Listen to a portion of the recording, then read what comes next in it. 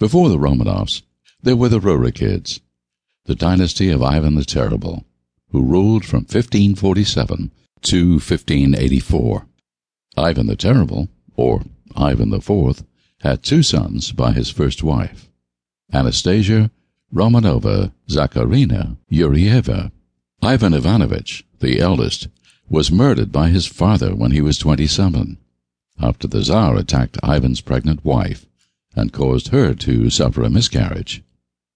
When Ivan confronted his father over this ill deed, the Tsar hit him over the head with his scepter.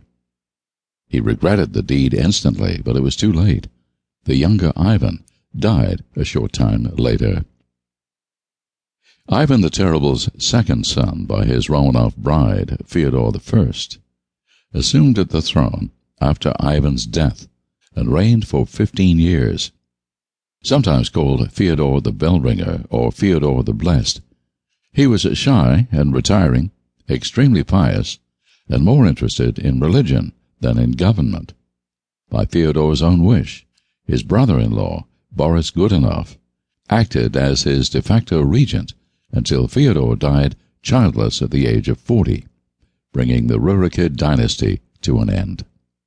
Boris Godunov succeeded Fyodor as Tsar, but when he died in 1598, his son Fyodor II ruled for only a few months before he and all the rest of his family were assassinated.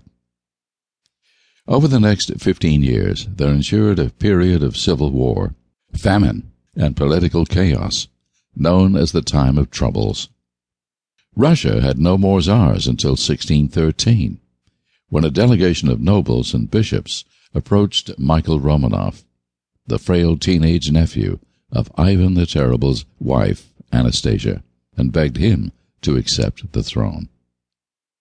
Michael Romanov was 16, physically weak and beleaguered after having spent years as prisoner and hiding with his mother, Martha. Their family had fallen into difficulty when Michael was very young, after Boris Godunov accused Michael's father of treason. They had lived under threat ever since. In fact, when they were told that the delegation had arrived from Moscow, Michael and his mother were at first reluctant to leave their hiding place in the Impatiev monastery because they knew there was a chance that this was a trick to deliver them into the hands of their enemies.